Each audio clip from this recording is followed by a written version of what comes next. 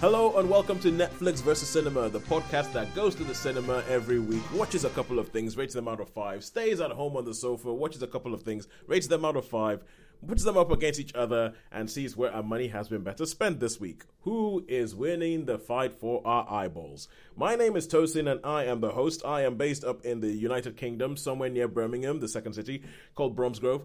And joining me as always on the Isle of Wight, somewhere off the south coast of the country, are Sharon Bolland. Hello. And Sean Harris. Yeah. Yeah, people who I met all these years ago. Sharon, can you imagine it's been about 10 years? Yeah, it's all of that, isn't it? I was thinking the other day, yeah. We've had our 10-year friendiversary. Yes, 10 years. Wow. 10 years where I met you guys in the Cineworld, cinema on the Isle of Wight at the quiz, at the movie quiz. And then eventually I dragged them into this world of spending an hour every Thursday night talking to me. It was all a ploy for me to have more friends. And joining us from London is our London correspondent, Holly Nesling. How are you, Holly? Hello. I'm very well, thank you. Very, very well, very well. We've just spent time talking about our alien bodies because we're all of a certain age. We're all of a sudden you can walk up the stairs wrong and be in bed for a week. And this year is going to be our 23rd friendiversary. That is true. 23 years. Well, we met up as what was bright-eyed 20-year-olds, was it? 20-year-olds, first year university. Yeah. I was 20. When we were young. I think I was not. I was doing my second first year, and I think I was 19. Okay, all right. What you think a second? I don't remember these things. How do you not remember these things? Oh, no. It's important in your life. No, it's the fact that you had done 2 first years by the time you were 19, and I didn't even get to university until I was 20. But never mind. We're not talking about broken bodies. We're not talking about football, and we're not talking about university. We are talking about films. We're gonna go forward. So first of all, we're gonna go with cinema. What have people seen this week? Okay, well, both myself and Sharon, we saw 2 movies. Mm-hmm. So, which was The Zone of Interest and American Fiction. All right. And I have also seen 2 films and saw The Holdovers and Poor Things, which I know Sean has already seen. Yes, Sean reviewed last week, and we're going to have some time at the end where we can have a little bit of a feedback on that because I also saw Poor Things. I was planning to see Mean Girls, but the life of the new dad just... let's put it this way. I was really, really impressed myself. I might to see 1 film in the cinema this week. It's my first film in the cinema in about a month. And I thought once I tried to fly too close to the sun, and I tried to go and see 2 films. I tried to go see Mean Girls. It did not work. So yeah, then we'll have but we can say what we thought about Poor Things right at the end. Holly and I. We have our official review from Sean, but we can also just sort of always feedback. It's always good when we get to see that. Always good. Yeah, it's always good to do that. All right, and at home, what have we seen? Let's start with you, Holly. I've not actually completed seeing anything this week, I don't think. You saw Boudica, didn't you, the film? Oh, yes, I did see Boudica. Boudica. Yes, we've both seen Boudica. What else have I watched? Okay. I think that's the only thing I can remember, apart from a lot of things I haven't finished. I think the thing is, you watch so much on TV that you tend to forget what you've watched. Unless anything's really, really brilliant. Well, Silent Witness Season 1, I have to say, from 1995. I watched last week. And it stands up to the test of time well. It's going to put that out there. Is that the original Amanda Barton ones? Or was it Amanda Barton Amanda or Burton? Burton. Okay. All right, cool.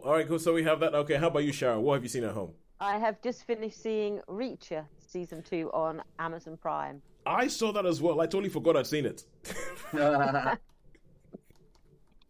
Reacher Season 2, because essentially, as Sean says, there's just so much stuff to watch at home. So I actually now have a note on my phone, and anytime I finish watching something, I put it on there. And if I forget to put it on that list, I've forgotten that I've watched it until somebody else mentions it. So I'm just looking at the list going, what haven't I spoken about on this list? All right, cool. And how about you, Sean? What have you seen at home? Okay, so I watched a thing on Sky, which was called King of the Killers. Yep. And I watched an old 2006 movie on Amazon with Robin Williams film called Man of the Year. Man of the Year, yeah. Yeah, because you put that on the chat, and when you said that, I was like, that's a Robin Williams film. Was one of his, I think it was one of his final films. Yeah, I think it must have been.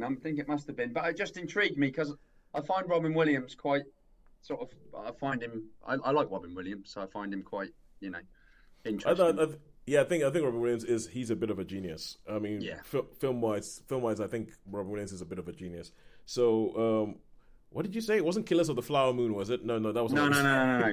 Although we'll have to say that. But King of the Killers. King of the Killers, that was it. King of the Killers, yeah. King. So the trouble is, you forget so much. I've watched the Battle for Algiers, and I watched the Battle of Algiers last night. Funny enough. Okay, but I feel like with some of our rules, we have some arbitrary rules that we have to try and keep handle these things, and that is that you can't bring something to the show that you have already watched before. Yeah, that's and true. The Battle of Algiers feels like something that you would have watched before. I've seen it a couple of times. Yeah, it's like with your war movie thing. I'm like, there is no way. It's the same with the other week. I said there's no way in hell that Sean is going to like Night Swim. There's no way in hell that Sean has not already watched Battle of Algiers. Yeah, that's it. Yeah, but that's what I'm saying. So that's other stuff I've watched, and cool. I also watched a cheesy thing called Blood Rain 2, which was like a vampire western, which was. I think that's based on a video game. Is it? Yeah, there was three of them. Blood Rain. Yeah, like Blood Rain. Rain spelled Rayne. That's right? the one. Yeah, there's it's like a World War II one, and. Mila Jovovich? No, I don't know who it is. I couldn't even tell you who, because I mean it was schlocky fun. Mila Jovovich is the Resident Evil movies. Evil movie, yeah. Yeah, I thought and she did Ultraviolet well. and Monster Hunter. Yeah. She did Monster Hunter. All right, cool. So we have those. I had something that I'd watched online that I also mentioned, but I think we've run out of space to talk about it, which was Boat Story on BBC Two.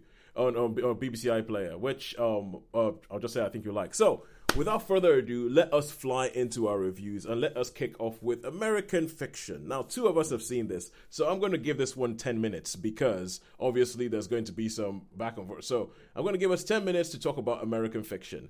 Sharon, could you give us a little bit of a précis about what is American Fiction about? Yes, it is about a man played by Jeffrey Wright, who is a writer of literary fiction. It's slightly elevated based on the myths and sort of legend. And he is published, but he isn't living off of his earnings as a writer. He's working as a university, lecturing on literature. And he's had a little bit of a falling out with his university over some of the language he uses that some students have found offensive, namely the use of the N-word. He's a black man. And he says, if I'm not offended by it, then why are you? But obviously the faculty don't agree, so they've said, have a break and work on your next book, that sort of thing. So he goes home, which is, I believe, like the northwest coast, sort of like looks like Connecticut. I think it's Boston. It's in Boston. Yeah. And so he goes back there, and he's his mum is getting elderly and a little bit forgetful, a bit sort of Alzheimer-y. He's got a sister who's been her main caregiver, and he's got a brother who's recently sort of rediscovered his sexuality, and so he's sort of exploring his own inclinations elsewhere. Mm-hmm. So he's then sort of stuck in this rut, and he writes basically not as a black writer. He's a writer who just happens to be black, and he is sort of fighting this battle basically against the establishment, who have this idea that black American writers can only write about the black experience, but only a particular type of black experience. And whilst he's in a bookshop one day, he sees this book by a popular sort of American writer, but it's sort of like taken off by storm. And basically, this is a young woman who's been raised in privilege. She was privately educated, got a job in a publishing house, and then produces this book called something like "Yo, we just live in the hood" or something. And they say, "Could you read us a quote from your book, please?" As a well-educated woman, and she goes, "Yes, I'll read your passage." And she's really well-spoken, and she opens her book and it's like, "Yo, shut up!" It's like, "Yo, Sharonda, is you pregnant again?" Yeah. That's right. You what? You did not. And it's all like that. And he's saying, and the people love it because it's like it's real, it's like authentic, and it's genuine, and it's none of those things. It's not written from her experience, but it is like what people expect a black writer to write. Yes. And so he one day, in like a fit of pique, he decides he's going to write his own book, and it starts off as My Pathology with an F, and then they changes the name later on, but we're not going to go into that in this show. And he writes it like as if he were a gangster. He's done time. He's writing a gangster, and he's writing like his life story. Everything you'd expect, like a deadbeat dad, a criminal brother, gunfights, drugs, baby daddies, that sort of thing. All these tropes, and then he sort of sends his publisher, who's this sort of literary publisher, who goes like, "You are having a laugh, aren't you?" He's going, "No, just send it out, but don't put my name on it. We're going to make up this character." And they send this book out, and basically it takes off like a rocket. Everyone raves about it. He loves it. And basically this book is everything he hates about the literary world. And then the story unfolds about what happens about this book. Johnny. So he pretty much writes a parody, and everybody thinks he's being serious. Yeah, yes. And when he starts the book, I liked the bit. I don't know about you, Sharon. When he's first starting the bit, and the actual characters are saying, "Now, what we did," and actually, I thought that was quite good. He visualises them, and they sort of play out in front of him. That's it. Yeah. So and they visualise, and then whoever, the actor's saying, would I say what that? do I do next? What am I saying next? Am I going to do that really? But yeah. He talks about one of them talks about his complexion. He says, that's it. And he turns to the writer and says, "Would I say complexion? Would I really say that? Would I say that? Yeah. And he goes, "Actually, no." And then you see him deleting that text, or the actors waiting there. He goes, "Oh, yeah." And now I'm going to say, "Would you look?" And he talks about other things. Yeah. What I mean, Very cleverly done. For me, what I got out of this was, they would say the family are probably fairly middle upper class family, haven't they? They've got like a house in there, a beach house in there. They've got a country house. They've got like a second home, as we would call That's it. But what I really liked that family interaction as well, because it shows. Do you know what I mean? And I mean, I don't know if it was like there was like a juxtaposition of like how we perceive, like they do in the book, how we perceive, the yo Sharonda, all you gangsters. Yeah. What are you doing? All the swearing. Yeah. But these were a well-to-do family. But they still had the family problems, and I really, really liked that. And that's where that actor that we were talking about, the up for best supporting actor, I thought he was absolutely Sterling K. Brown. I thought he was brilliant. He was so believable, especially the scene on the beach. And I think it's in the trailer where you want to talk to me. It's the bit in the trailer, but I just think he is. And for me, what I got out of it was the family interaction. A family with all their problems, with all their arguments, but they get on, they're good. I really liked that, and I was sort of thinking, well, this shows that there's a lot of families in America, that are doing really well, as well as like, because we do. You mean black families? Black families, yeah. You mean black families, yeah. But well-off black families that still have problems, Yeah, 100%, still have family problems, like most families do, probably all around the world. So. Yeah, I mean, I picked that up from it. I thought that was really, really good anyway. But also, when he goes, "Oh, we're going to get the film rights," and it's like, he goes, "Right, you got to go and meet the director," and he's like, I don't know. I think that there's a scene in the trailer, because I haven't seen this yet. I haven't seen it because I'm guessing this was a preview screening you guys saw. It was, yes. A mystery screening. We didn't know what we were going to see. Yeah, mystery. Yeah, so it isn't actually out around me until next week Wednesday. But I saw the trailer for this before Christmas last year, and it was one of the funniest things I'd seen all year. Like, the trailer alone was probably the funniest film one of the funniest films I saw all year last year, because I think I know the scene you're talking about where he has to go meet a director, and so he has to act like this character who wrote this book that is totally different.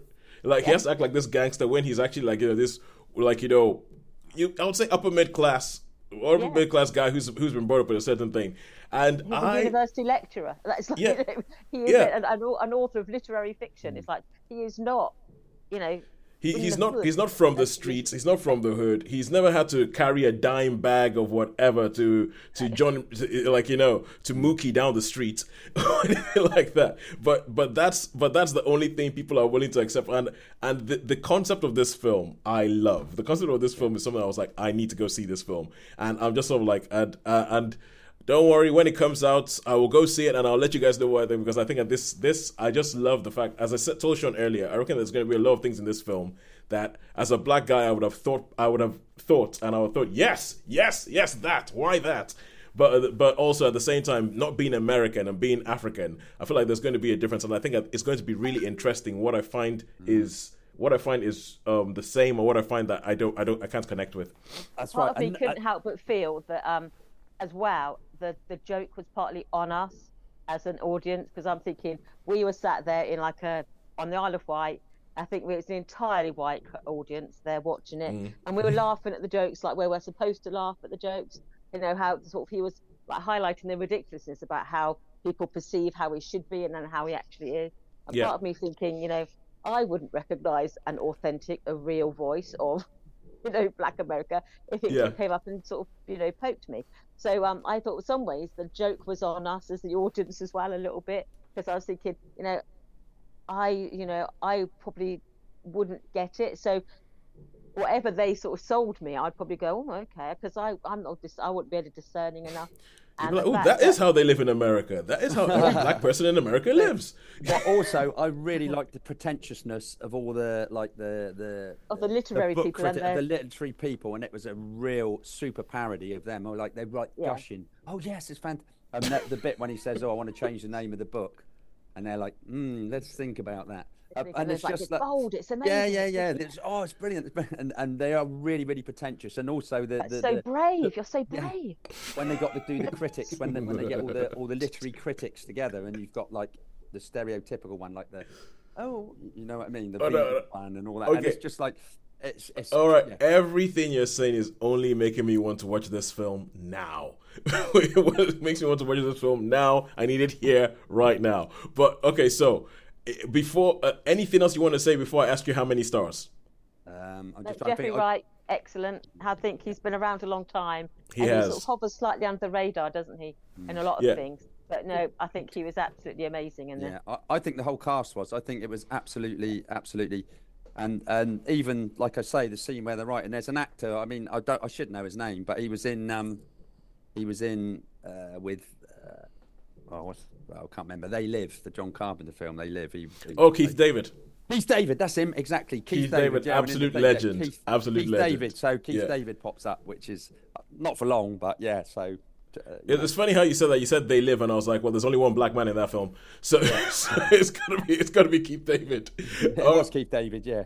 Yeah, so yes, it's not. It really makes me want to see it. And the funny thing you say about Jeffrey Wright is, I feel like this film might actually be a little bit personal for him, because I remember the first time I ever saw Jeffrey Wright, he was in the John Singleton remake of Shaft, and he was and that was the first time I ever saw him. And he was acting opposite Christian Bale.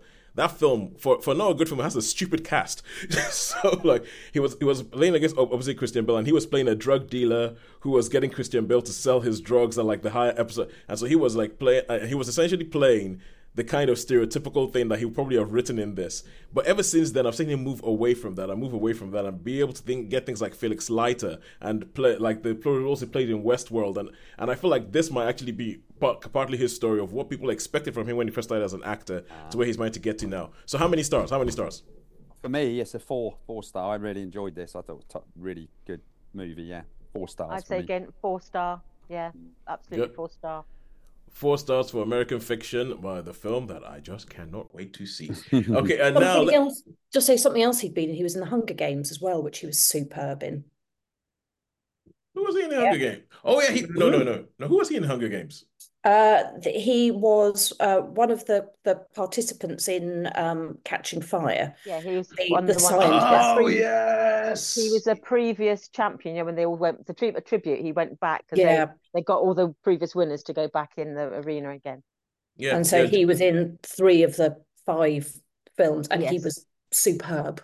Yeah, no, He's Jeffrey Wright. always superb. Jeffrey Wright is pretty much he's uniformly excellent in everything he's in. Yes. Even in something that goes off the rails like Westworld. So anyway, let's go on to home stuff now, and we're going to talk about Boudica. So Holly, tell us about Boudica. I begin with Okay, Psy. okay. If you're Um, going to begin with the site, I'm going to give you and Sharon 7 minutes to talk about this. That's the case. So the premise, it is based on the English a sort of old English figure, ancient English figure of Boudica, who was queen of the Iceni and who led a significant revolt against the Romans. She's sort of infamous, notorious for having had spikes on the wheels of her chariot, and is a sort of renowned, very, very strong, strong female leader of quite unusual for most times, really, I think is fair. And the film itself is therefore, as I say, based upon her, and it begins with her being married to a ruler of a tribe who is closely aligned to the Romans and who ends up being killed. And as a result of circumstances, she gets drawn into being the leader of a resistance movement fighting against the Romans. And lo, stuff happens. And then we have Braveheart. We have female Braveheart. So We have female Braveheart, except so older. okay, all right. So, I think Sean, I mean, Holly, I will save you from that because I can see the enthusiasm draining out of you as you were given that present. So, But so Sharon will be able to provide some more profundity, I suspect. okay. So let us Possibly. with I that saw that that swallow. that's what happens. That's what happens. Okay, now let's get on to what you guys thought about it, which I'm expecting great things. I think this is going to be amazing. Wow, it's a tricky one because there's your expectation versus what you actually get. Yeah. And when I looked at it and I thought it looked like it was going to be quite a reasonable production, I thought, oh, this should be quite good. And then it really wasn't. No. I think part of it is people when they sort of talk about this sort of early sort of British period, especially sort of Boudica bit where the Romans had like moved in force. They had rebuilt like Colchester. They had like the temples to the gods, and I think it was Claudius. They'd had the huge statue, and Boudica's army basically sort of razed it to the ground. They found the head of this statue in the river, didn't they? Quite recently, like a few years ago, and it was a major revolt. She destroyed 2 legions effectively, reduced them to their knees, and you wouldn't get that from this particular Boudica. And because as soon as they mention the word druids, they suddenly seem to go a bit nuts, don't they? They seem to think that all the ancient Britons were what sort of mystics, where they sort of did really odd things. Yeah. And part of it's you're thinking, is this based on any research that you've done, or have you just sort of like cobbled a few bits together from sort of folk religions around the world? Because I just look at when they do this sort of the druids, it's just piffle, isn't it? It's a bit silly. It makes no sense to me. Were they painted blue by any chance? They weren't, I suppose. No. Sean, are you going back to King Arthur? Yeah, that's King what I Arthur think. Yeah, You knew. Everybody's always painted blue. How did you know that? They managed to that's take amazing. a fascinating period of history though and reduce it to something that was a little bit silly. Yeah, I didn't recognise her as Boudica, to be honest with you. And the whole point of it was that she was a co-ruler with her husband, but the Romans did not recognise women rulers as independent rulers, so that's why she was flogged. Her daughters were, according to history, her daughters were abused, raped, and we don't know what their fate was. And she was flogged publicly and humiliated. In this, her daughters basically, she's arrested and her daughters disappeared. So the outrages committed against the daughters is never referred to. And her flogging was just a little bit, and she was branded, which I don't think there's any record of her ever being branded. But yeah, to me, it's just they took some of the bits of history, knitted them together with their own idea of what they think would be quite fun. And I thought it was just a load of old nonsense, quite frankly. Yeah. I think the BBC, going back a few years now, I think the BBC or someone, they did like a 3-part about Boudica. It was ITV. When I was doing history, it was Boudica. It was still, you would call it Boudica. It was still, that's what it was. But you get the revisionists. And I think it was the Iceni, wasn't it? Was she with the Iceni? Yes, it was. Yeah, I think that was ITV, and there was the Alex Kingston one, which you spoke about when you guys mentioned this the last time. Yeah, ITV. Again, they did a bit of druidy stuff in there, and again, I'm thinking. I can't really remember that. Prominent in those. I can't really remember it, but and the Iceni and all that. But it sounds like it was a little bit better in that. Alex Kingston is consistently good as well. So well, to be honest with you, this is something that when they said they had Olga Kurilenko playing Boudica, that made me wonder what was going on here, because to my experience, I don't think I've ever seen Olga Kurilenko play anything other than what she is, like, Ukrainian, like a Eastern European person with a slightly inflected accent, and I was like, I'm not sure. I have my doubts as to whether she can pull off English, especially English sort of like war hero. Obviously, we don't know how the Iceni sounded. I mean, but I'm pretty sure I'll be surprised if they sounded anything like Ukrainians. Like Ukrainian, yeah, that's true. But no, I think it had promise, and there was the old element was quite nice about it. But on the whole, I didn't really rate it. I thought to me, there was just like too much sort of fantasy knitted in with history, and then they didn't actually present the history very well to make it sound as impressive as it was. Because she did, drive the Romans to their knees. So it's only auxiliary legions that she destroyed, and when she was up against the big boys, then the Britain's fighting techniques obviously didn't hold up against the might of the Roman Empire, but she certainly gave them a run for their money.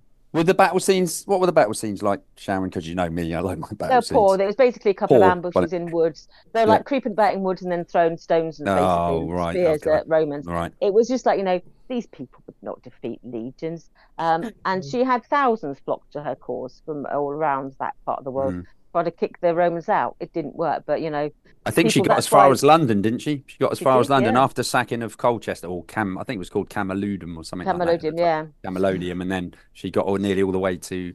Anyway, no, that's history thing. We're talking movie, no. So I feel, to me, it was a missed opportunity. Yeah, I think so too. Especially when you give like the stories and you're thinking on how there's some of those things that you could have delved into, like what happened to her daughters, especially because of what you find nowadays, where there's a lot more stuff about how women have been treated that is being attacked. It sounds like it's a missed opportunity, but funny enough, I'm drawing a parallel because from everything you said about this, I would be really, really surprised if this was actually a British production or production that had any British person involved whatsoever. This sounds almost kind of like, how in American fiction you're talking about how there's a certain vision of black people that Hollywood is willing to accept. Yeah. This sounds almost like there's a certain vision of English people and England and old school things that Hollywood is willing to accept, and that's what they've made here, where they feel, They had a few cast members who had been in Vikings, so I don't know whether they sort of take a little bit of that sort of Vikingness and they want to sort of introduce it to this, because Peter Franzen, who was Harold Finehair in Vikings, he played a sort of Celtic warrior in this, a mercenary who fights with Boudica, and Clive Standen, who plays her husband, he was Rollo in the first couple of seasons of Vikings. So I think that's where they were probably looking for their history rather than to actually history. Yeah. And so how many stars? It was British, by the by. It was about country of origin, United Kingdom. Oh no! I'm going to look. There's going to okay. I'm going to go through the boring deep dive to find out what the production company is later. but for now, what's the star rating? Because if that's a British company, that is disgraceful. What is 3? How many stars? Sorry, 2 for me. Yeah, 2, and it's even a grudging 2.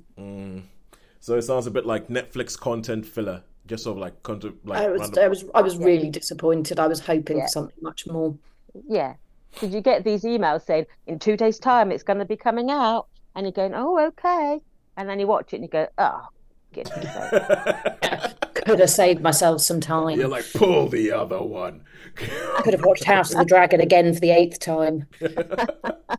All right, cool. House of Dragon, did you say? House of the House of the Dragon. Dragon, yeah, I've watched I that. like that. I like Yeah. that. When's the second lot gonna come? Sometime this year. Ooh. Yeah, no, they haven't. Have you? No Oh, you release haven't date seen the yet. whole thing yet, then? You haven't seen Oh, the I whole... have. I've seen it multiple times. Oh, yeah, it's great, isn't it? This is Love good. it. In fact, the second watch, it's as good Yes. as Yes, good as there's things, mate. the details that link up with Game of Thrones. Yes, yeah. I'm sure you know the exact one I'm thinking of.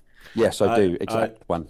And I, on the other hand, cannot be bothered because Missing out. it is just a cash grab. I don't care how well it's made. So anyway, so now let's go back to cinemas and we're going to talk about Zone of Interest. Now, this is another film that has been nominated for Oscars, I believe this year. I think we're in that period where all of a sudden we're getting all these great films that have been nominated for Oscars coming up for maybe just a week and then disappearing. But this is, so Sean and Sharon, you saw this. And let's see, so Sean and Sharon, between you, who wants to give us a prezi about this? I don't mind. Yeah, I can. Okay, cool. So, Sean, yeah, go ahead. Yeah. So, because it was quite interesting talking with Sharon. Right. So, Zone of Interest, and from what Sharon says, these are areas outside concentration camps.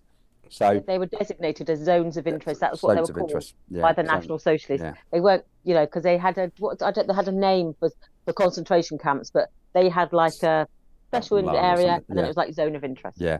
So this is a story of it takes place in this garden in the house of the commandant of Auschwitz, and it's his family. So it's him, his wife, and his family, and they've got a nice garden and swimming pool and all that, and outside you've got a lot of countryside, you've got everything. They've got a really nice idyllic life, really, haven't they? They've got this close to the river. Close to the river. They've got horses they can ride. So but it's right outside. What more could they want? All right, all the time you've got, through the whole of the film, you've got this constant noise, and you can see, you never actually see inside Auschwitz itself, but you just hear stuff. You hear shots, you hear shouts, so it's always there. It's constantly, dogs barking. It's constantly there. And they just go about their normal business. It's all matter of fact. Like one of the sons has got some teeth. The people will sort through the clothes and choose what if there's anything nice or anything like that. So and the only real prisoners you see are the ones that actually go in the garden and do maintenance and stuff. You never really see anything else. Trustees or something. Trustees almost. So. And it's basically it, and it shows them going, the wife, the mother-in-law turns up. That was quite a poignant bit, I think, at the end, because I thought, because at the start she accepts things, and then anyway, but it's like two movies really. I reckon if you were to close your eyes and just listen to the sounds. And there's a couple of moments, isn't there, where it just goes like red screen, black screen, for like a minute. It's when the film starts. I would say the first, for me, it felt like 2 or 3 minutes. Yeah, probably 2 or 3 minutes. It was literally just a wall of sound. Yes. And then the screen was blank or just like grey, just grey, ash, I suppose, the colour of. Yeah. I never thought of that. You had a wall of sound, and then slowly you could discern different tones in there. And you had like bird song, and then sometimes you'd hear. Like a mechanical noise would start up and stop, but there was like a wall of sound and nothing visual for at least 3 minutes at the beginning. Yeah. And then this sound retreated, but it was there throughout the entire film. Yes. And so you'd hear trains arriving. And that reminds me of what they did with Oppenheimer with some of the sound. Yes, that was that constant noise, that countdown or that building up of tension. And like you'd hear trains come and go, but you'd never see a train. You'd sometimes see steam in the sky. And the family who were living their lives as if nothing was going on next door. Nothing at all. It was just sort of a part accepted, matter of fact. But then you see them having a meeting in their dining room where they were discussing how to build a better crematoria. And how they were talking about how the salesman was saying how you could get a better load. They're talking about loads, weren't they? You could get a load in. You can have one load, and then you can have that one being processed. And then you can cool that one down, and then you can start up the next one. And so they were talking about it as if it was like a bakery, basically. It was, it was salesmen. They were salesmen, weren't they? IG Farber. They were saying, crematoria. This is, what about this? What do you think of that? And people were trying on coats, and they were thinking, oh, look, is there anything sewn into the lining of this coat? Yeah. And things like that. So it was, but it was never mentioned. No. What was going on next door, but you knew exactly what was going on. This is one of the few films that intrigued me so much. The what I thought were animated bits. They weren't animated at all. They were actually shot No. on a night scope. I actually had a look because I was so intrigued to what it was all about, and I Yeah, hunted suddenly and it I went in hunted. negative. You had a whole two scenes Yeah. where the entire thing was in negative. So you just see like a white figure moving Yeah. around on a black background and So I putting had some objects on the ground. And it was a little girl Yeah. planting apples, apparently, for apples. the, Yeah. she was just planting For- them along. Yeah. And it was, but the father was reading a fairy story to his children at the same Yeah. time. So you're not quite sure whether they were visualizing this fairy story because it's about Hansel and Gretel, wasn't it? But then it wasn't. It didn't fit. So you're left thinking. You just don't know what. Sometimes you just did not know what was going on. And then halfway through, it suddenly turned, and it was modern day Auschwitz, and it was the cleaners preparing for the visitors. They were like polishing down the machines. So the polishing glasses. Yeah. Yeah. all All the they were like displays. hoovering out the visitor rooms. Because he And then sort it of. swaps back to the 1940s Yeah. again. So you suddenly have this moment where you're thinking, what's going on? Yeah. And then yeah. again, as Sean alluded to, you suddenly had two moments in the film where the screen went red, just red. You didn't see anything for a minute, just a red screen. And then you had like a black screen Is it okay? and nothing. I've just looked And up. So I'm just going to Yeah, say, I go just on. looked up this film, and it's directed. And once I see the director, all of this stuff is making yeah. sense. Yeah. Because it's For directed sure. by Yeah. Jonathan Glazer, and he Glazer. is he is a visualist. Like he likes doing weird stuff. He comes from a music video background. And I think he did a lot of weird music videos in the 90s, like Jamiroquai, Virtual Insanity. He did the Radiohead one where somebody gets hit by a car. He does weird stuff, and once Yeah. now all of a sudden I'm like, yes, he wants to make you think. Yeah. Well, I found out because I had to hunt, and I really hunted because I wanted to find out about those. And they were actually shot with. So it's actually shot, but it was shot with the old infrared cameras, nighttime Yeah, scenes. those yeah. night scenes. Nothing, absolutely. I'm not going to tell you what it is, but it was absolutely nothing to do with what was going on in the house. Nothing to do. It wasn't a fairy story. Wasn't anything else. It was just put in there because the director. I had to go and I couldn't find it, so I had to go see the Guardian what the director said about it. And it was actually a case of. He actually met this lady that was a girl was 12 years old, and she did exactly that. She used to go and Hide loot apples and yeah, things. hide apples for when the like work lager parties come out and all that. But it was shot on a night, like infrared, I guess. So, Yeah. but I thought it was animated. But Yeah. okay, Yeah, so, but it just it was hard. When you're watching it, you don't quite know what you're making of it. To be honest with you, No. yeah. and it washes over you. The sound sets you on your edge, so you're not comfortable, and sometimes at night the sky would be lit up with like this orange glow, of just the crematoria burning away night and day, and so you had these scenes that you just feel so deeply uncomfortable, but you don't really quite know what to make of what you're watching, really. Yeah. Well, the thing is, you guys, what you're saying, you're giving me real sort of like boy in the striped pajamas vibes, and I didn't. Wow. Yeah. and that film destroyed me.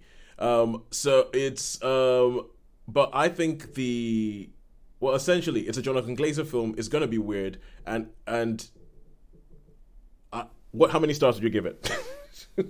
Oh, this is at least a 4. At least a 4. I loved it. I thought it was fantastic. I thought it was an absolutely brilliant film. I'm so pleased I went to cinema. I totally enjoyed this. So I'm giving it 4 star. I would probably agree that I'd give it a 4. To me, it was like a difficult work of literature that you have to put the effort in. Yeah. There's some books you can pick up and you can just read, and then you let them wash over you and it's fine. There's other books that are slightly more challenging that you've got to put the work in. And I think this is a film that probably, if you started unpacking it, there's a lot in there for you to unpack and to think There's about. loads. There's And loads. so I think of it as like a work of literature that it isn't necessarily going to be an easy read, but you've really just got to unpick it. So I will give a 4, but to tell people that, don't approach it like you're watching Schindler's List, because No. you're not watching Schindler's You're List. not watching it. You have to approach it like it's almost like experimental stream of consciousness at work of literature. In other words, you have to approach it like a Jonathan Glazer film. Yeah, Jonathan Glazer. I mean, hey, Yeah. what do you expect? I'm sorry Jonathan because I know that he's not like a household name. He's not like a Steven Spielberg or anything like that. But for people who know stuff, essentially, the second you say Jonathan Glazer, I'm like, okay, cool. He is not interested in making things easy for me. He's not interested. He wanted to go away and he wanted to think. He wanted to essentially do what Sean has done and go and say, what the hell was going on? Yeah. So 4 stars but it sounds like he has done well with that. And even the Academy is saying, give this. He's been nominated for Best Director. He's been nominated for Best Picture. So, but it does. But with it being a Jonathan, I think it could be a love or hate thing. Some people would like it, some people would hate it. Yeah. Yes, yeah. I just think it's really, really new. I think it's just a really, really bold thing to do, and it's something and that's what you want. It's not your freshy, blockbustery, smash 'em uppy. I must admit, it did make me go and look up The Family. I bet. I looked up all about the real people in the film. I looked up who they were and what happened to them, because the implication in the film was that people could not have lived next door and not been aware of what's going on. Yeah, exactly. And they wrote a book about the wife of this guy, and it was called The Oblivious Nazi Housewife, something like that, where she claimed for the rest of her life that she had no idea what was going on next door. And so it made me look at it and go, okay. If that was your assertion, that's your assertion, but how believable was that? Yeah, but then when you look at a film like this, Yeah, but then again, I mean, what else are you supposed to say? But it's kind of it's And anyway, you probably tell yourself that you didn't know. Exactly. What would make the Oscars for me would for that to win Best Picture and the actor that we spoke about, the supporting actor. Oh no, Sterling K. Brown. Yeah, to win, because I thought him as Cliff, he played as Cliff. I thought he was absolutely so believable as that sort of character, decided. All right, so that's exactly not what's going to happen. So, that's exactly because that's not what's going to happen. So, 4-star film, 5-star subject. Yeah. Probably you need your A-level film studies. Go with your notebook. Go with your notebook and your glasses, so you feel extra smart while you watch it. So, yes. Really interesting. You're on about film studies. It's really, really interesting once you get into certain films, even films you don't like. But anyway, I digress. Let's move on. Let's move on. We'll have that discussion for another day. Yes. Sean, I've got a podcast that I think you would love. It's called All the Right Movies. I've been listening. Right. Yeah, all the right movies, and essentially, it's that kind of stuff. It delves into. Anyway, we'll talk about it. We'll talk about it later. But now we go over to Netflix and Friends, and we talk about Reacher season 2, which is on Amazon Prime. Now, I'll give a little bit of, because I've seen this, and Sharon, you've seen this. Yeah, so I've actually seen 1 or 2 episodes. Because when I was in, my uncle he loves it. But I haven't seen the whole series, but I've just caught 1 or 2. We're talking about the big beefy one, yeah? Yes, exactly, the big beefy one, Jack Reacher. So Jack Reacher is based on a series of books. Reacher is based on a series of books featuring the character Jack Reacher by an author called Lee Child, and I feel like you can't talk about Reacher without talking about the fact that this has been made into a film called Jack Reacher, or 2 films called Jack Reacher starring Tom Cruise. And I think every single Jack Reacher fan, I've never read any of the books, so I don't feel as strongly as this as most of the Jack Reacher's fans do. They will yell to high heavens about what atrocities those films are, because Jack Reacher is written as a 6'5" tall behemoth of a man, as Sean just said, a big beefy person who sort of blocks out the sun when he walks into a room, kind of thing. And big old unit. Yeah, he's a big old unit, and that is not Tom Cruise. So for Reacher fans who have been reading this guy in 20-something books, to have Tom Cruise, they were like, what the hell? So Amazon and Lee Child eventually said, yeah, that was a mistake, and they said, we're going to do a TV show, and where they're going to take a novel, and they're going to adapt the novel over 8 episodes. And they spent ages trying to find the right actor, and they landed on Alan Ritchson. Alan Ritchson, who is, I think some people have said they essentially found Jack Reacher, because he is big, he is huge, he is a unit. And the whole idea is that Jack Reacher has this kind of, I can't remember what TV show it was about, the guys who just sort of the lone guy who just, like almost a hobo, goes from town to town and just wanders the land, doesn't own anything. There's a recurring gag about how he owns a toothbrush, and that's the only thing he owns. He owns a toothbrush, but then each one of these things talks about a case that he found as he goes around the country. This one is a little bit more personal, because the show starts off and you see a helicopter flying over what looks like, like a forest, like maybe in the Catskill Mountains or something like that. And then this guy gets beaten up. He's attached to a gurney, and they say, you got any last words before you die? And he just sort of says something like, oh, it's like, you're going to love it when the big guy finds you. And then they throw him out of the plane. And they throw him out of the helicopter. So it turns out that guy was part of Jack Reacher's old unit. And some other people people on his old unit have been getting killed. And so some other people who are in his unit get in touch with him, bring him back in, and then these guys who are called the special investigators, the ones that are left, are trying to go through this whole thing to figure out what is going on, why are they getting killed off, who is doing it, and if possible, can they get revenge? And that is the storyline of it, and then it goes on from there. Now, I'm not sure, Sharon, I know you're an avid reader. Have you ever read a Jack Reacher book? Yes, I've read I like to read all my series in order. I was given one that was like book 15, and I was like, oh no. So I started at book 1, and I've read the first 4.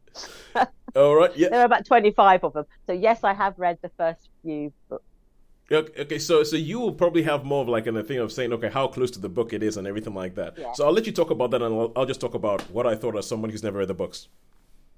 No, I think he is as good a Jack Reacher as I could imagine anyone to be, because he has got that whole independent, that hobo attitude that he doesn't want a house. It's not because he can't afford it. Mm-hmm. It's not because he can't. He's antisocial. He's got friends. He's got connections. He does interact with people. He just is fiddle-footed. He was raised in the army. He is only him and his brother, and his parents were army family. He moved from place to place to place. He never had a settled childhood. Then he joined the army himself. He never had a settled adolescence and sort of young manhood. And so now the fact that he's finally out of the army and he's free to do what he wants, he's just happy to drift. So if he drift, he does. But he has got ways of connecting with people. He gets sent money he gets his pension. So he has a bank account, and he has a code that people can send him. And if he gets his code, he knows to get in touch. Yeah. So he isn't completely cut off and isolated, but he just likes to do his own thing. And so, yeah, he drifts, and then he works. Sometimes he'll work for a couple of months. Sometimes he'll work for a couple of days. Sometimes he'll think, you know what, I want to listen to a band in New Orleans. So he'll just go to New Orleans.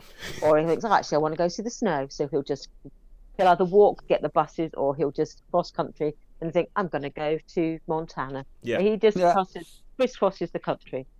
And he sometimes encounters adventures along the way. So what did you think? So have you read, because this is based on a book called Bad Luck and Trouble, which is kind of like weird, because I think from what I understand, a lot of the books about him being a lone wolf, and this is him being put together back with his old team.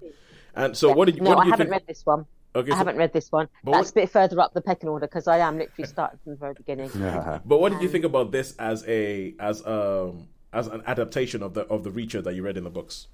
I think it's done well. Yeah, you do get that idea. The only part of me sort of gets a little bit cross with Reacher, because I don't know if it's just the way they were written in the 90s, but in every book he has like a different girlfriend. He's a bit like Bond. Yes. He has like a different love interest in every book. And I get the feeling he's probably they're going to do that in the series. He's going to have a different love interest in the series. But so he does like hook up with people. I'm thinking, you're just a man slut. But maybe he's not as bad as that. Sharon, I don't know, man. That's like, whoa, that's a shocker. Excellent. Good for you, girl. Good for you. But that's just the impression you get from the first few books. Maybe he isn't quite so extreme in all the others, or maybe it's just a sign of the times. They were written in the 90s, some of these books. Yes. But I think what we see on the screen is as close to, as I've seen, anything I think would be close to Reacher as I have seen.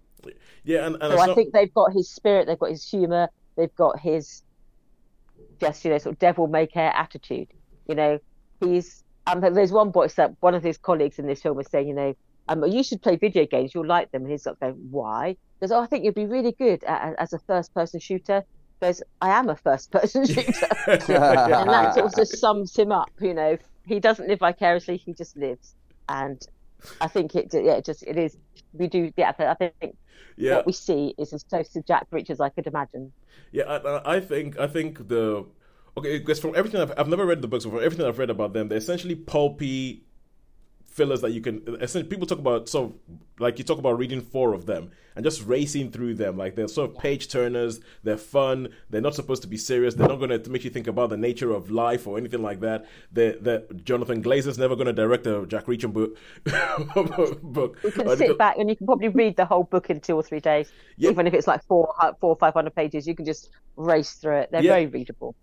So they're kind of like thrillers. They're almost like throwaway thrillers, and I think that they've done. Like, you get that with the TV show. You're watching the TV show and you're going, "That's good. That's great. 8 episodes. Get through it, and then cool. Where's the next one? Throw it over your shoulder. Where's the next one?" And I think that they've done really well with that, because it is almost kind of like, it's like the sort of action movie you used to get in the 80s. Like, when you would get almost like a Lethal Weapon or something like that, with the sort of banter and the repartee or something like that. It's kind of like that, but over 8 episodes. But it's like the good ones. It's like the good ones, and I actually quite like this. And I know the people who've been going, "Oh, I didn't like as much as the first season." Personally, I don't see how it's any different from the first season. I mean, as in tone or in quality or anything like that. And I like the first season, like the second season, and I think that there are a couple of things. Obviously, there's Alan Richardson, but I really, really like Maria Sten as Neely. And the relationship between Reacher and Neely, I actually really, really love. It's almost like a brother sister, sort of like sometimes it's like a paternal thing. It's like, but I really like the relationship between the two of them. And this has Robert Patrick in it. Robert Patrick, who is best known as who? Terminator. The T-1000 in Terminator 2. And there is a Sarah Connor line that they have in the first episode of this show that I loved. I thought it was hilarious the way it goes. Because it was done so knowingly, because they have this Sarah Connor line, and you're like, it's Robert everybody knows that's Robert Patrick, but some people are going to be like, I know that guy's face from Terminator 2, and they sound Sarah, and it has a sense of humor about it that I actually quite liked. Some minor quibbles in that I thought that Alan Rickson was actually too big. I thought he was a little too big in this season compared to last season. I think beefed up a bit. Yeah, he's beefed up a bit, and he didn't need to. His upper body doesn't look like it can move that well. I think it's a bit too big in this season. But apart from that, I think it was good, and I would give it a 4 out of 5. Yeah, that'd probably be my only quibble as well, because I think he's quite lean, because at times he works as a labourer, and at times he works as like he just walks everywhere. So he can be quite lean but big with it. So yeah, I think he was a bit bulky. But no, I liked it. Did you? Yeah. Sorry. No, go on, Sharon. So how many stars, Sharon? I'd give it a 4-star. I enjoyed it. I watched it, enjoyed it. As you say, a bit of popcorn, feast for the eyes, and at times. But yeah, it was all fun and games. Yep. Yeah, cool. Sorry, Sean, you look like you've been trying to say something. No, it doesn't matter. It doesn't matter. It doesn't matter. No, as I say, I watched 1 or 2 while I was over, because my uncle was really into it, and I didn't really see any different from like NCIS or any of those other things. You know what I mean? It was just wasn't for me. But then I don't watch those because I think they're pretty standard things. But to be honest, it's a procedural. It's a procedural. There's a lot more. There's a lot more blood. There's a lot more blood than you would get in like an NCIS. It's not a network TV kind of thing. There's a lot more violence and all that. But to be honest with you, it isn't anything that's going to break the bank. As Sharon said, it's popcorn. It's like more. It's almost like in a nice tasty morsel. You eat it, throw it away. Where's the next one? It's like so it's good for what it is. It is. It's just it delivers. It knows what it is, and it does that well. Yeah. It's not pretending to be anything other than it is. Mm. So, which is, a lot of them that's what I mean. Because they are really popular. All those sort of series, they're really, really popular. When I used to live in Godric, all the time it was like, oh yeah, we watch, and for me, I mean, it's like Ray Donovan, and all those sort of things. They're all. Yeah. I guess I'm not really into those type of series, perhaps. Okay. I watch it because I like the books. Yeah, no, I can understand. Yeah, I watch it because I can't be bothered to read the books at the moment, and I want to see what the fuss is about, and and all that. All right, cool. Now let's go over, because we are running over a bit. Sure, Holly, you went to see the Holdovers. Tell us about the Holdovers, which is another one of those films that everybody's going, Oscar. So The Holdovers is set in a prep school in the US, where there is a history teacher played by Paul Giamatti, who is cranky, unloved by his pupils, really very difficult. And he finds himself staying over at Christmas with any pupils who are left behind and who can't join their families for whatever reason. And there are initially a group of them, but due to circumstances, it whittles down to one single pupil who found himself there at the very last minute, unexpectedly, who is also not terribly easy. He's a prickly sort of character. So there are the two of them left in the school, along with the cook, who is played by Davine Joy Randolph, who is superb in it. The only thing I remember seeing her in prior to this is actually Only Murders in the Building. no, I remember her. I think of her from Rings of Power, All right. as she plays somebody's wife, and I can't remember the name of the character, but she's excellent. Okay. So the overall premise is that, and I should add, there is another teacher who's generally, is around in the vicinity as well, played by Carrie Preston, who is as superbly Carrie Preston as you would expect. She's nice. She's good. And the overall premise is these two people, and ultimately three people, with Davine Randall's character, are building a connection, and she has just lost her son in the Vietnam War. So you have these people in different places of life trauma, life trouble, and they're finding their way through it when they don't have personal connections, and they build them up through this Christmas holiday season.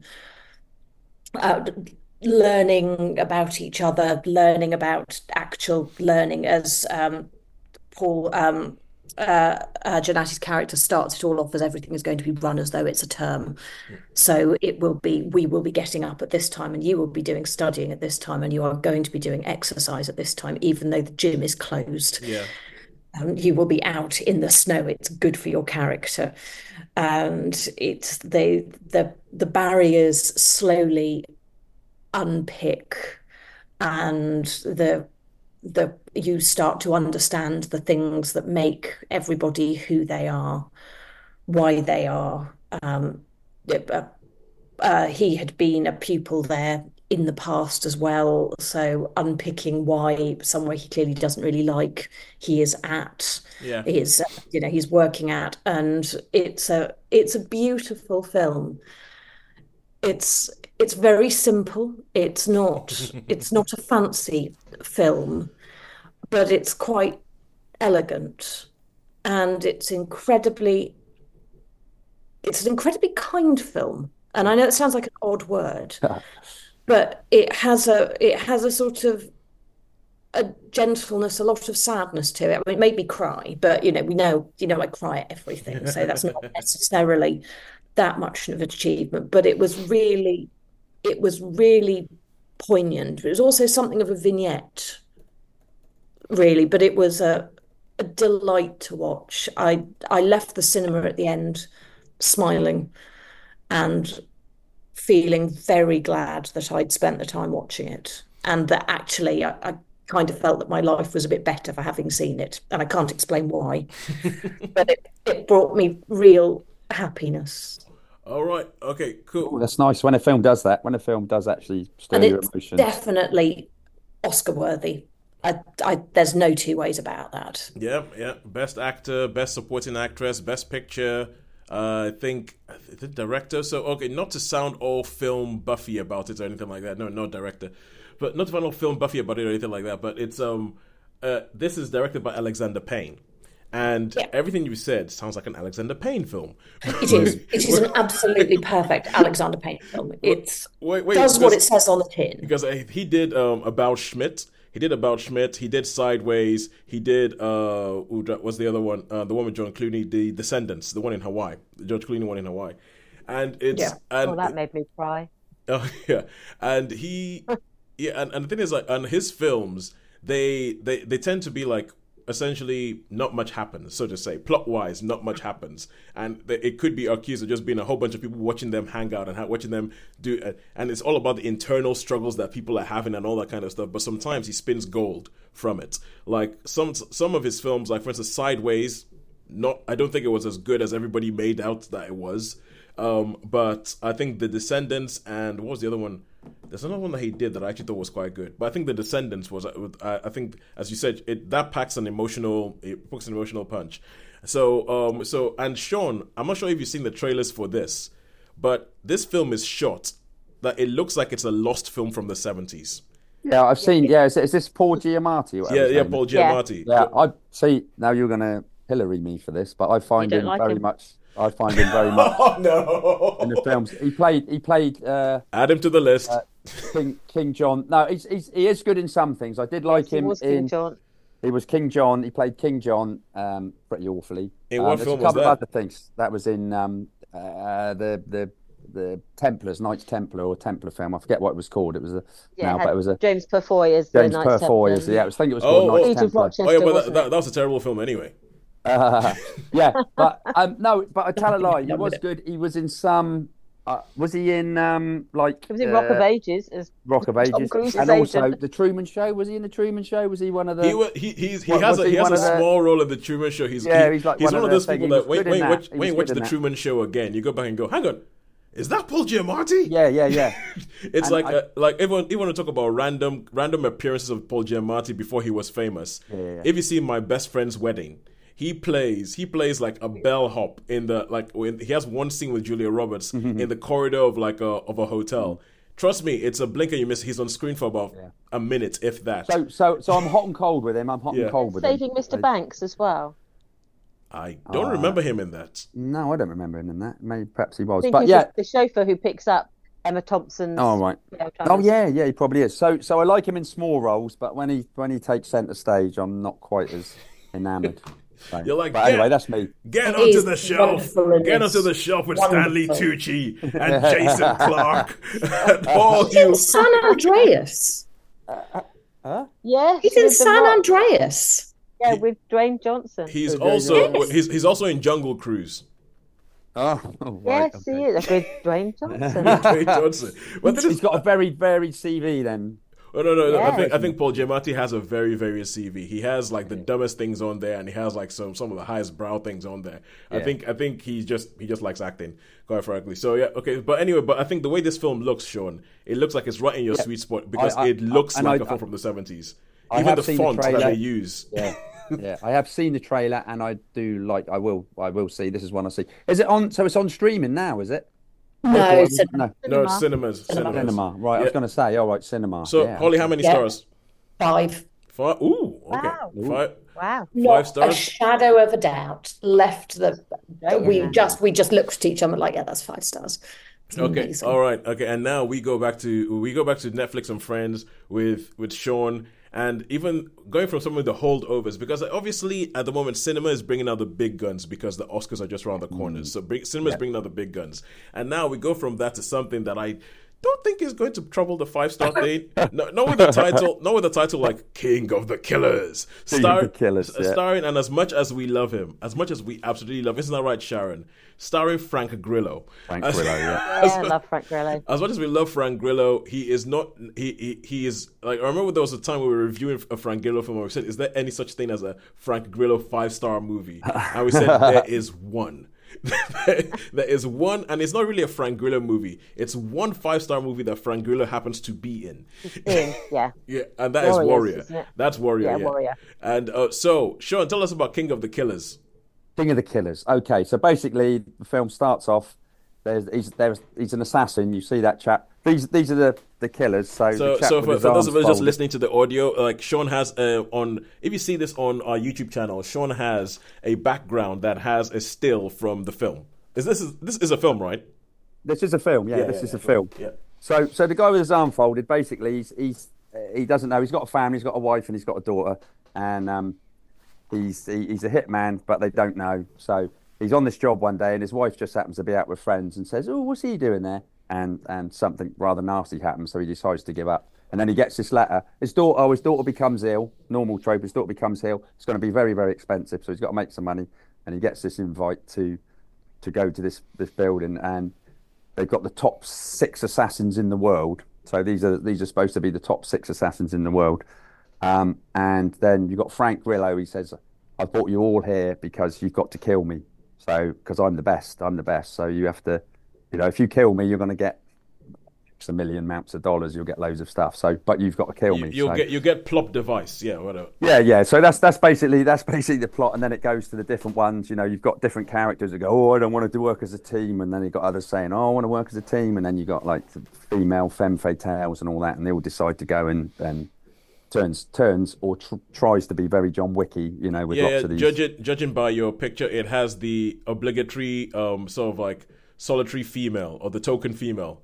The token female, that sort of, they got the token female there, and they're all sort of different weapons. So you got like a Russian dude and you got the American dude that's good with and basically, so it's just these guys going through the house trying to, and there's obviously traps and obviously a lot of Frank Grillo's got a lot of advantages because he's Frank Grillo. Is what it is, but because he's Frank Grillo, and he owns it's in the mansion, so he can make noises or gas or whatever, and so if someone's getting the upper hand, he's got ways of stopping them getting the upper hand. Yeah, but you can imagine Home Alone on them.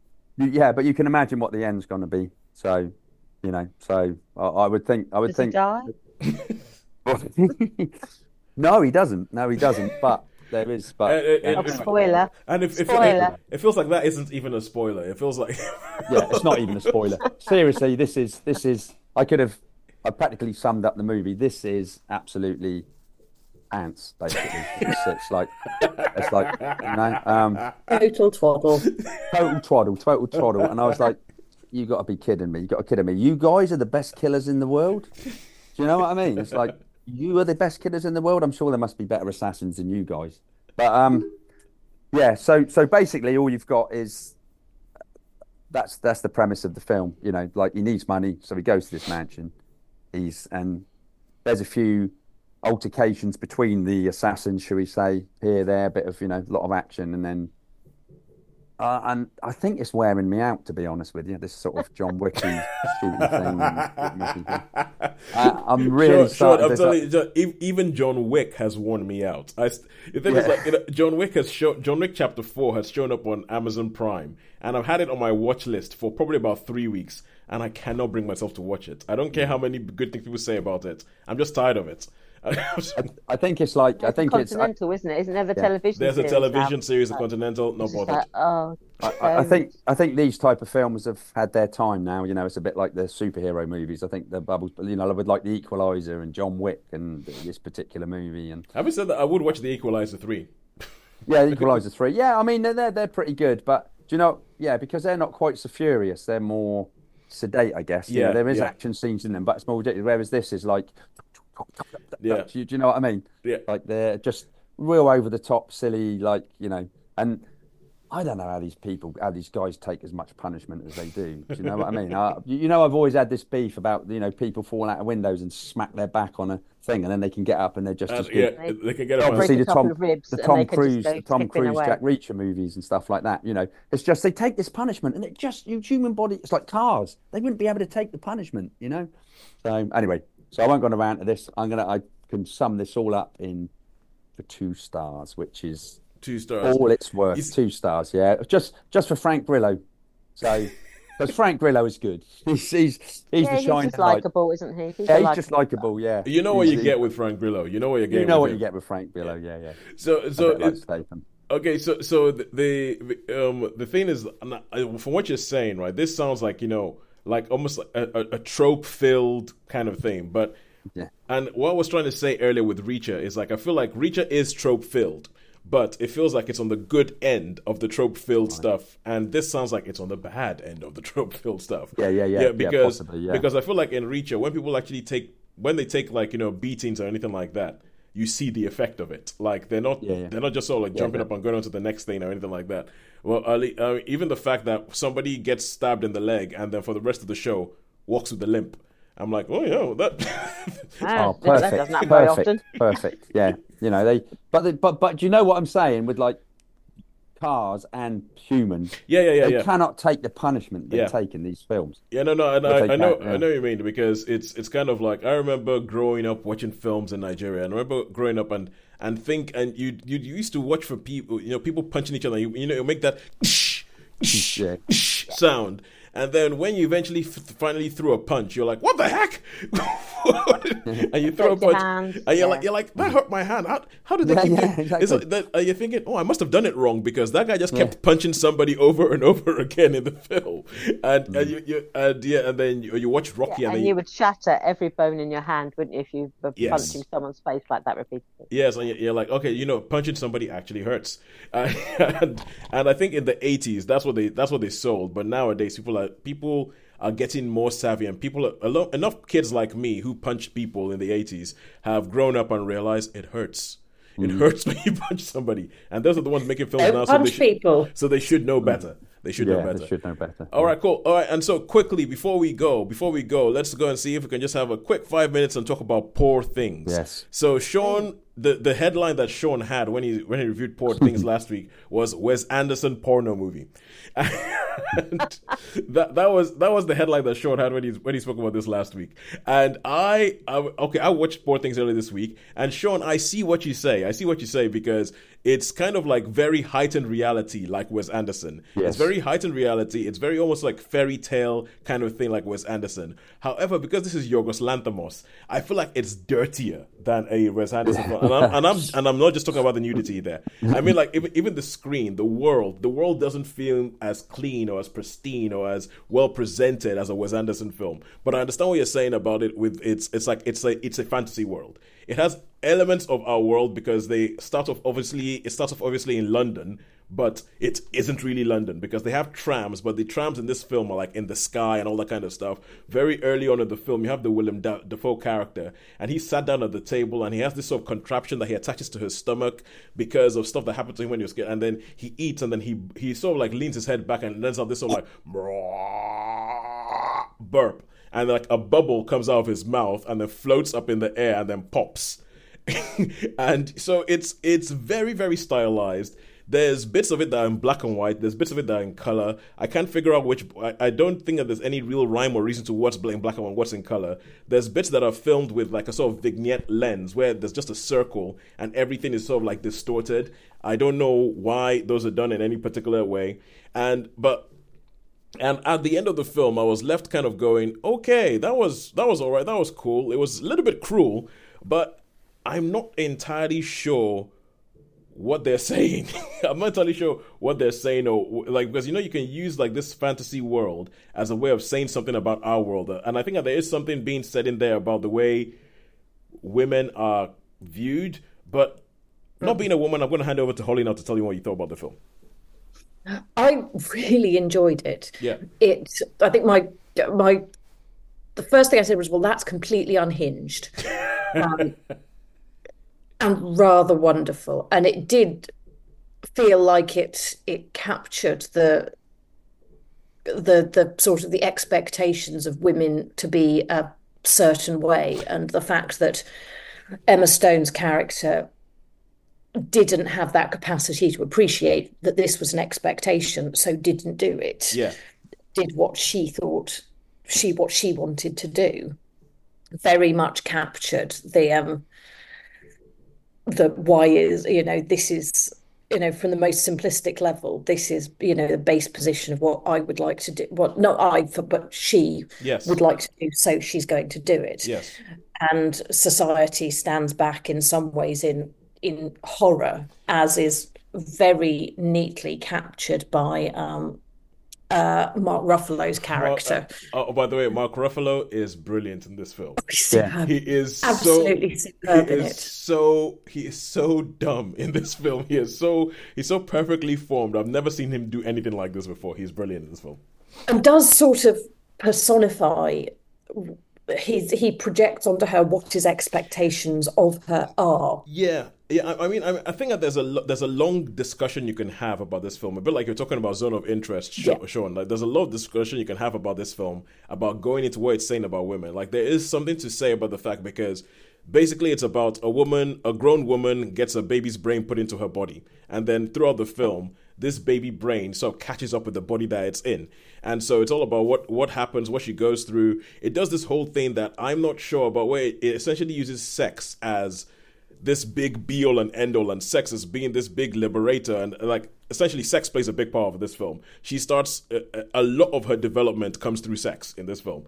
And there is something to be said about the fact that when she is more baby-like and more childlike, that's when a lot of the world and a lot of the men seem to be like, oh yes, and they feel like, and then the more she grows into a woman, and the more that she gets her own brain and she has her own thing, they start finding her unattractive. They don't like her increased agency. Yes, exactly. They don't like the fact that she can think for herself and she can do things for herself. But I think that there's a big part of it that because she hasn't had society telling her this is what you're supposed to be like, as her brain was developing, her brain developed too much, so she's like, I don't see why I should be like that. I'm going to be like this. And I think that there's something like that. But then the final scene of the film is just plain weird. It's just plain weird. It is. It's absolutely bizarre. Wonderful. But completely weird. Yeah, exactly, Sean. Exactly. I mean, I was like, I suppose. What does that have to do with anything? I think that's probably the enjoyment of it, is it has sort of nothing to do with anything other than a weird neatness to it. Yeah, no, it just seemed a bit. So I thought it was one of those things where, I think, Sean, you gave it a 3. I think I think I gave it a strong 3. Yeah. A strong 3. I probably would go with a 4. I think I'm going 5. Yeah, I think the performance of Emma Stone is definitely a very, very good performance, especially in the early bits, because seeing as I have a toddler and a 4-month-old in my house, there's bits in the performance I'm like, yeah, I've experienced that. Yeah, that's my... And I was thinking, she's done that really well. She's captured something about a 3-year-old right there. And I think her performance is so good that she the way she changes throughout the film feels totally natural. And by the time it gets to the end, I've forgotten that she was like that at the beginning. And I'm like, oh my God, yeah. And it's almost like a magic trick that's been done in front of you and you don't realize how the magic has been gone. So I do think it's a very, very good performance, which is, I think the Best Actress Oscar is a 2-horse race from everything I'm hearing between her and Lily Gladstone from Killers of the Flower Moon. So it's, we'll see what happens. But yeah, so I think that's the feedback. I would give it a 4. Holly would give it a 5. Anyway, we'll say go watch it and make up your own mind, because it's that kind of film. Although I have to say, a lot of people have mentioned about the amount of time Emma Stone spends naked in the film, and that's been like a thing that you can't get away from it. I didn't think it was as much as people were making out. I did not think it was as much as people were making out. Even though I'm not a big fan of nudity in films, I didn't think it was as much as people. No, I'm relatively indifferent to nudity in films, but I'm also not like a particular. I'm not a fan of it. Yeah, personally, but I didn't think it was. I didn't think the nudity was gratuitous. In fact, I thought it was very matter of fact. It was almost salacious. There's some bits where the nudity is actually, I think, is supposed to be off-putting. Yeah. What about the bordello? What about that? Oh, the French brothel. Yeah, I mean that section, is there, but that section is not a massive part of the film. No. It is very odd. Yeah, it's very odd. Yeah, it's very odd. It made me think of Delicatessen, like I think it was Jean-Pierre Jeunet movie from the 90s. Like it's shot weird, and it's almost kind of like, that's the word, grotesque. That whole sort of bordello brothel sequence is kind of like almost sort of like grotesque, and it sort of revels in the fact that all these people are coming in and all sorts of shapes and sizes and piercings and tattoos and all that, and it's a little bit grotesque. It's a little bit that's the only word I just keep coming back to. Yeah, I think grotesque is a good word. Yeah. So, it's almost sort of like celebrating the grotesque thing, and then puncturing that scene every now and then with Mark Ruffalo being an idiot. He was good. Mark Ruffalo was good. Mark Ruffalo was brilliant. Mark Ruffalo was he was a sublime idiot in this film. So yes. Yeah. Yeah. So I think the all that's left to say, which I forgot to say earlier, is who do you think has won this week? If it isn't already really, really obvious. Well, I would think I would think Cinema's aced it this week totally. Cinema has aced this with a 4.33 on average, and TV or streaming and friends can only give us a 2.6. Right? Whoa, it's a big margin It's this a week. big. It's a trouncing. It's an absolute. But then it is Oscar season, isn't it? It is. But sometimes Oscar seasons doesn't always produce the goods. No. Sometimes No, Oscar true. seasons, you're like, what the hell are they thinking? Yeah. But it's so that's that. So if you would like to get in touch with us, please do find us on Twitter, Netflix via Cinema, on Facebook, Netflix via Cinema, on YouTube, Netflix via Cinema. And there was some stuff that happened on YouTube this week that I was going to talk about, but we've run out of time, so we'll save it for next week. But get in touch, tell us what you think about this, what you think about Oscar seasons, and what you think about any of these films we've spoken about. Until that time, until next week, it's a goodbye from me. It's a goodbye from me. Goodbye from me. And goodbye from me. Thank you very much for joining us.